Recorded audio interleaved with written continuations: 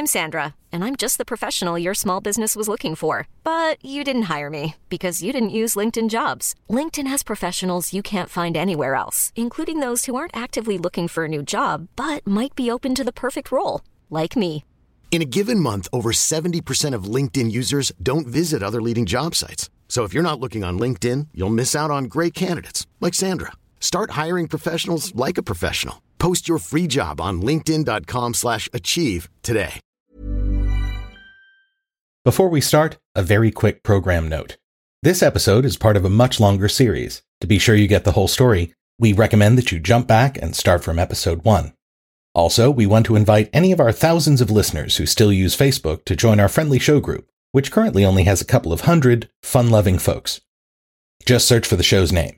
Finally, whether you do social media or not, please do drop us a line to tell us what you like or hate on the show at theparanoidstrain, that's all one word, @gmail.com. Okay, let's get going. Paranoid Strain Orchestra, hit it.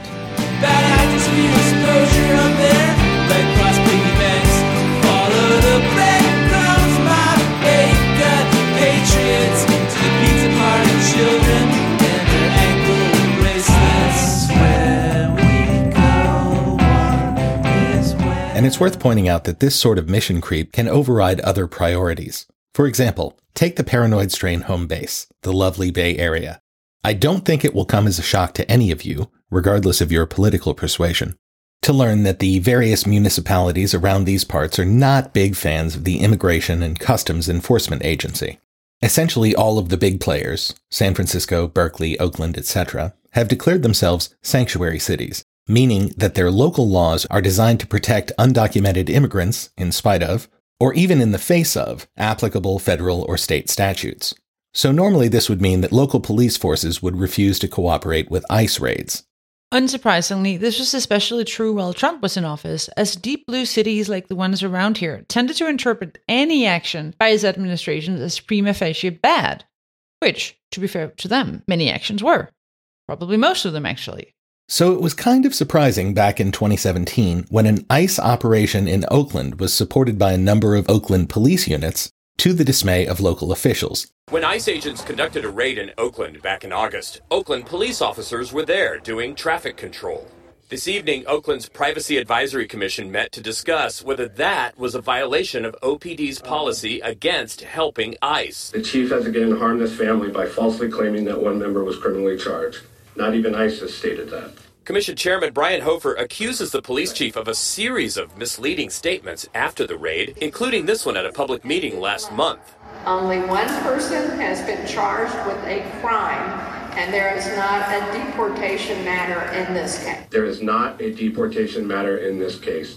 The statement by the chief was false on September 6th and remains false today. Hofer says there is, in fact, a man in ICE custody who is still facing deportation. The chief did not appear at the hearing, but sent a lieutenant who insists police were simply responding to a courtesy call by ICE and only blocked traffic. Not getting involved. It turns out, though, that the reason that the cops had decided they should make an exception to their normal no ICE support rule was because ICE officials informed the Oakland police chief's office that this would be a raid targeting human trafficking, which, at least by the time the OPD was asked to defend its actions, had, as you might expect by now, morphed into a sex trafficking investigation involving minors. Of course, it turned out the incursion was just a standard issue sort of immigration raid, but as we've been discussing, that human trafficking label, especially with a sex chaser, can open a lot of doors, whether the terms are actually warranted for the event in question or not. The pratfalls and misinformation cavalcade continued. The police chief was forced to retract the sex and minors part of the initial press release. But then nearly a year later, in July of 2018, and apparently obeying the mysterious algorithm that governs all of our lives and dictates what goes viral when, President Trump retweeted a video that captured the protesters who were opposing the ICE raid back in August of 17. This was supposed to be an example of the feckless lawlessness of the loony left, and sure enough, right-wing outlets immediately began posting the link under screaming headlines like, "Come on! Clueless leftists protest ICE officials as they try to bust up a child sex trafficking ring." Hooray for calm, dispassionate reporting. Right? And of course, these protesters couldn't have even known about the, as it turns out, false allegations about child sex trafficking at the time of the raid and protest. But even that's not the point. The point is, the ICE agents themselves hadn't suggested even a hint of child sex trafficking when they were talking to Oakland officials about the raid. That was an ex post facto defense falsely issued by the OPD, covering its ass after the fact. Of course, ICE deliberately used the provocative human trafficking term, trying to sway local officials to support its action, which turned out to be just another raid aimed at deporting undocumented immigrants, which is precisely the kind of thing that the local ordinances were designed to oppose.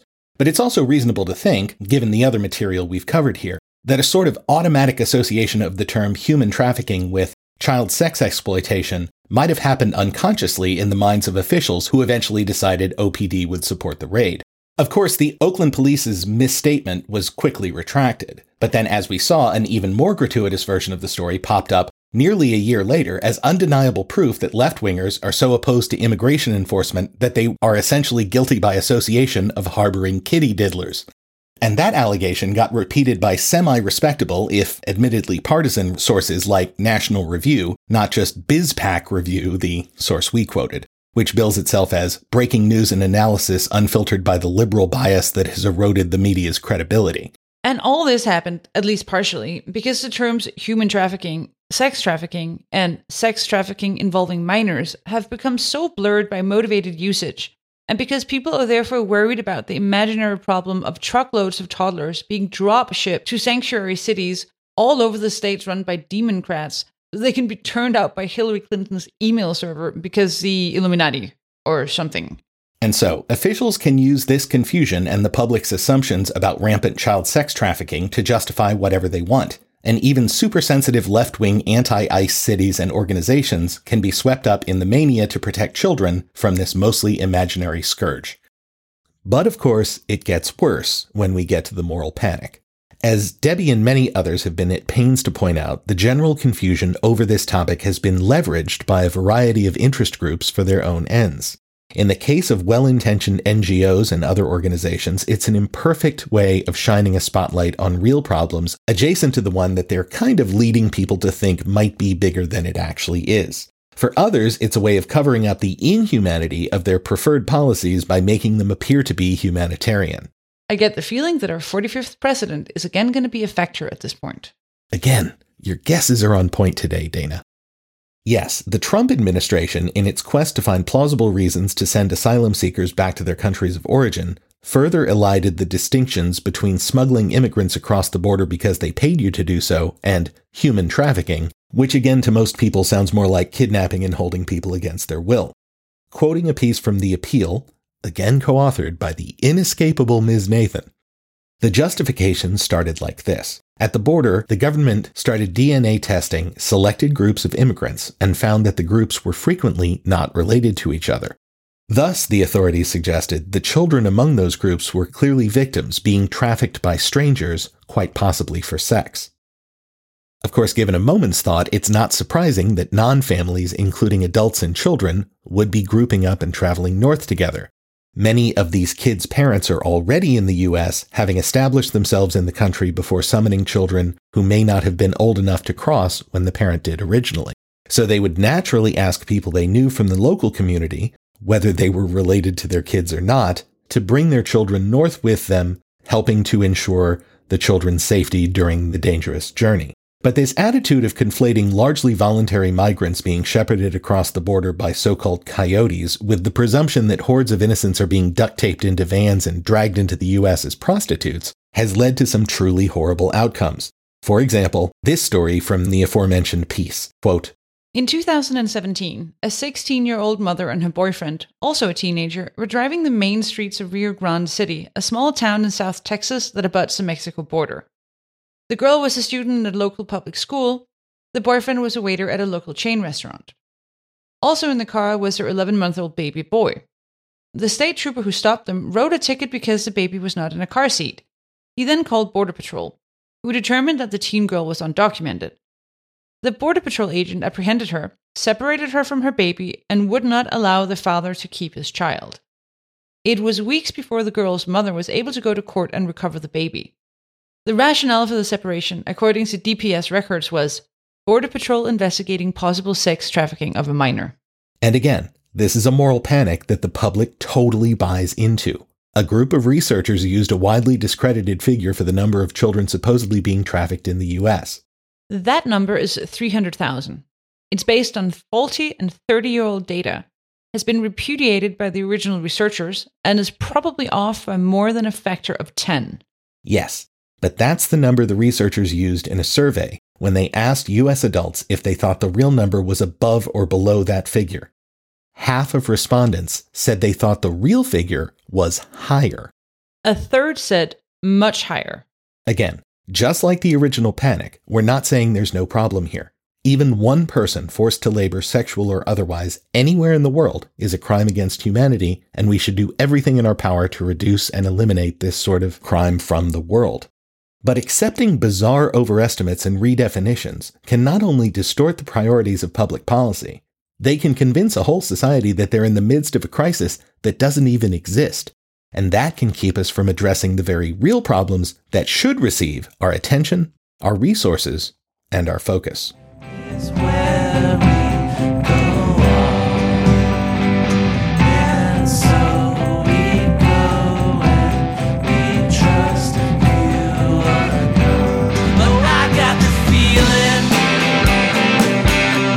yeah, I got the feeling. So, is it finally time to get up to date on the actual QAnon? Soon, dear Dana.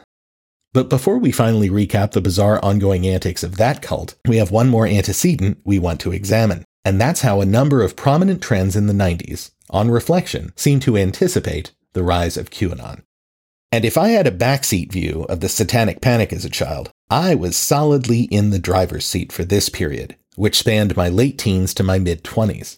And so, younger listeners, however much you may have heard about the 90s being a time of comparative peace and calm in the light of our 21st century upheavals, I'm here to tell you there was plenty of crazy shit going around, much of which will, on reflection, sound pretty familiar. Let's start with the factor that was arguably behind much of the other madness, the impending millennium. See, kids, the year 2000 was a very different looking number than 1919 whatever. The first digit was a 2. Shocking. And there had never before been a year 20 anything.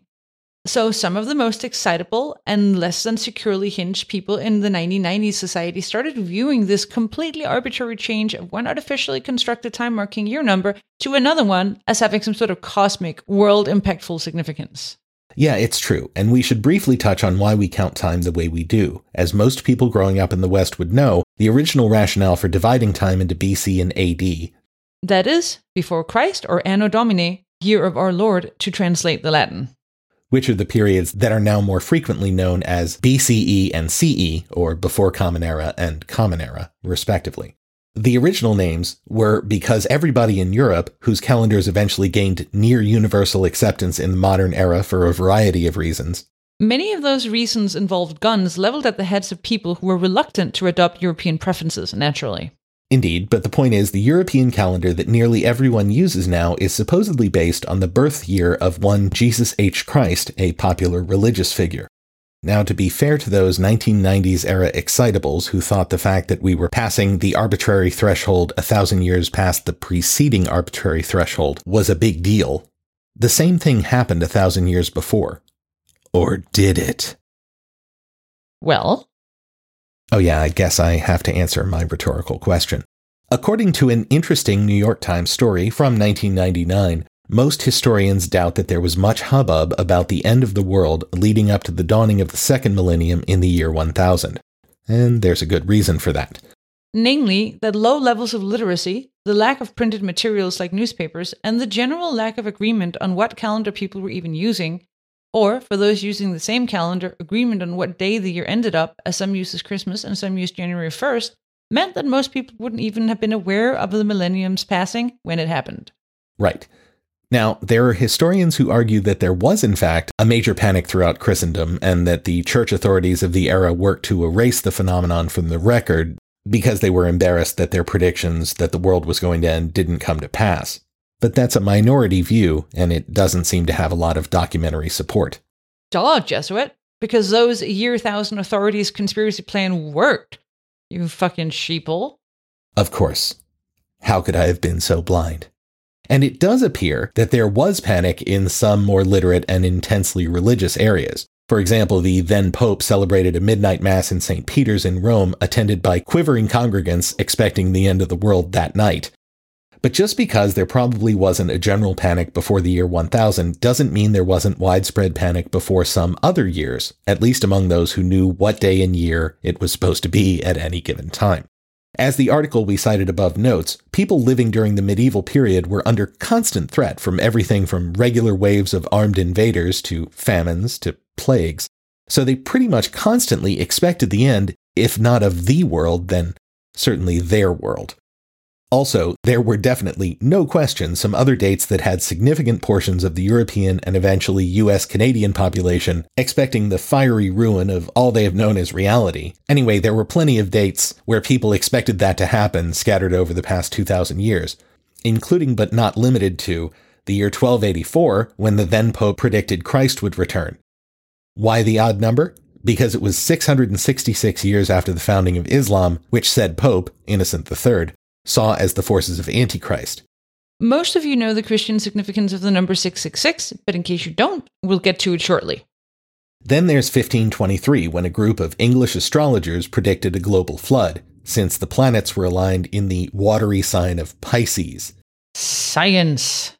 Londoners during the subsequent century were also assured that the cursed year 1666, which includes that horrible anti-Christian number within it, would signal the end of the world. And many no doubt believed, as it was a pretty tumultuous year. A significant plague killed thousands, only to be topped by the Great Fire of London, which laid waste to most of the city. The combination must have looked like a vision of the apocalypse, certainly. And then, of course, there are more modern predictions of the end times, which seem to crop up more and more often as our telecommunications technology becomes ever more frictionless.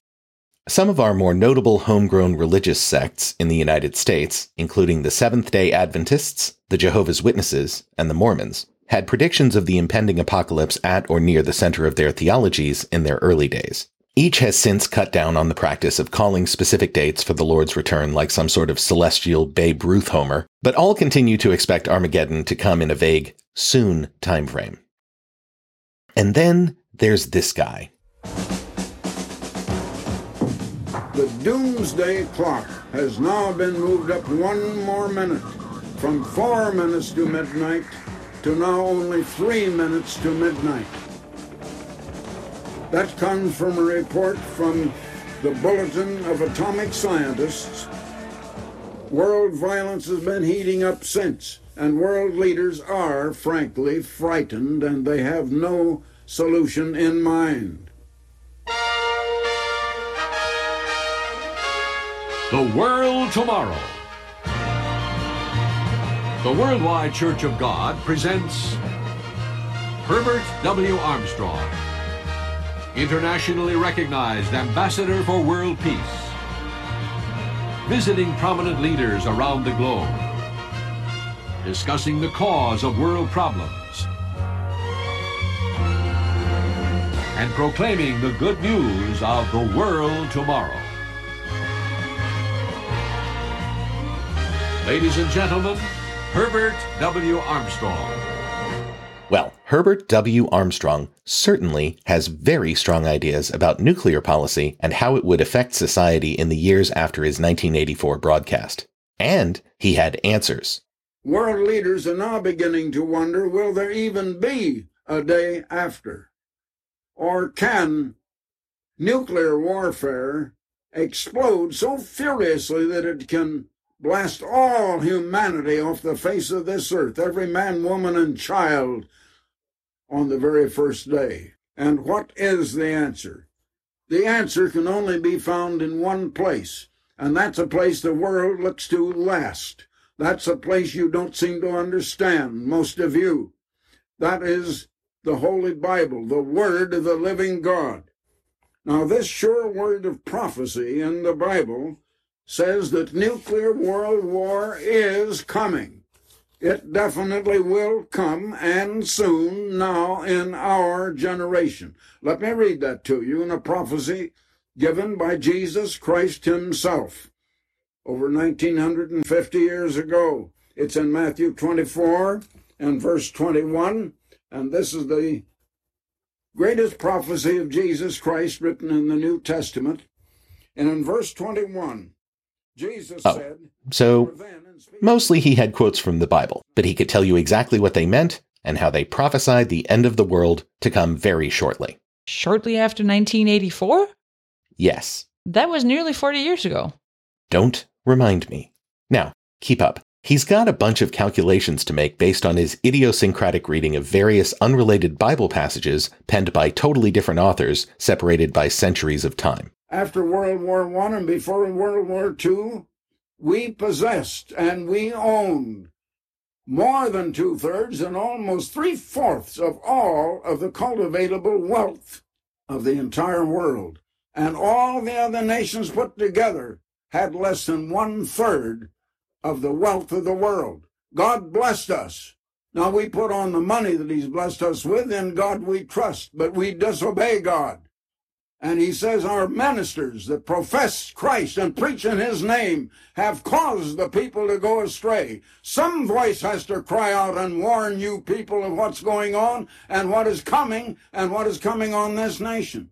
But for the elect's sake, those are those in the church, God is going to cut short those days, and Christ is going to come, and he's going to reign, and the saints are going to reign with him. And those that are in his true church, and not the false churches that dot the whole United States and Europe, but the true church, are going to reign and rule with him. Well, when is he going to tell us the date of the apocalypse? Bad news on that. Turns out if you watch the whole thing, he ends up revealing that you have to call his 1-800 number and order his book to get the deets. Wow. A TV preacher doing a bait and switch for money? How unusual. Don't be cynical, Unicorn. The man is an expert on the end of the world. Previously, for example, according to a Popular Mechanics article about end of the world predictions, he had prophesied that Jesus would return way back in 1936. Well, whiffed that one. Yes, but he didn't let that stop him. He went on to update his prediction. To? 1942, but again, that trivial error didn't slow him down. Oh no? No, he predicted the world's end again in 1972 and 1975. Yeesh. I don't like your tone.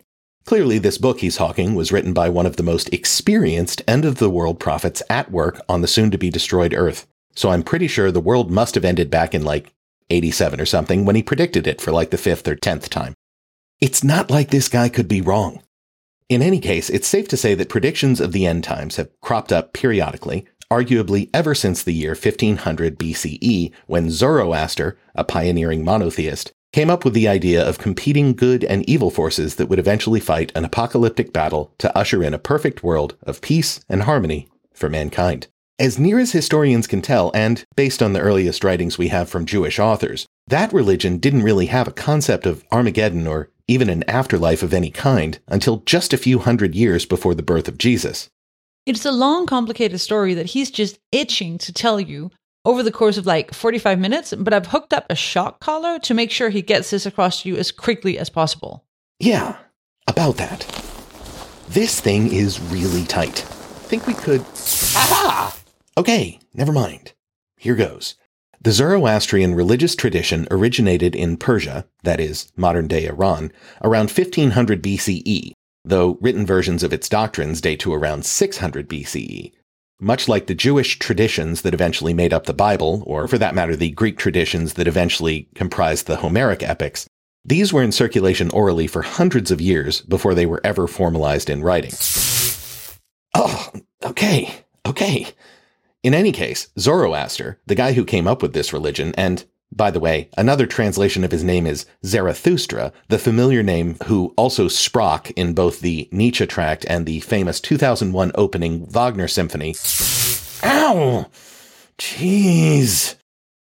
Sorry. Zoroaster was ahead of the curve in a number of ways. Not only was he, as just mentioned, one of the first recorded monotheists, he appears to be the very first one to come up with an apocalyptic eschatology. Oh, I should explain that the concept eschatology refers to ideas about the end of the world. fuck? Zoroaster/Zarathustra's big idea was that while there was one good god, there was also an equally or near equally powerful evil god who is in conflict with the good guy, and this explains why so much of human life, especially before the invention of air conditioning, why life is so shitty and so many evil people seem to get away with acting like total dickheads, suffering no consequences. See, the good god, Ahura Mazda, is all-knowing, but not all-powerful, meaning he has to struggle against the bad god, Angra Mainyu. Holy shit, this religion has the coolest names for god concepts. Shit! But it turns out eventually the good guy will win in the future in an event called the Frashigurd. Again, just excellent concept names. God damn it, fuck shit! At which point all living humans and all the dead ones will be resurrected, live again forever in paradise, except for the bad people who are like super fucked, and they will be tortured for either a long time or forever. Okay, I'm done. Can you take this thing off? Thank you. To quote John Michael Greer, whose book we'll get to shortly, this sort of thinking seems very familiar to most people nowadays, and for good reason. Such rhetoric appears in endlessly repeated forms in most modern religions. What makes this repetition fascinating is that in Zarathustra's time, nearly all of these ideas were brand new.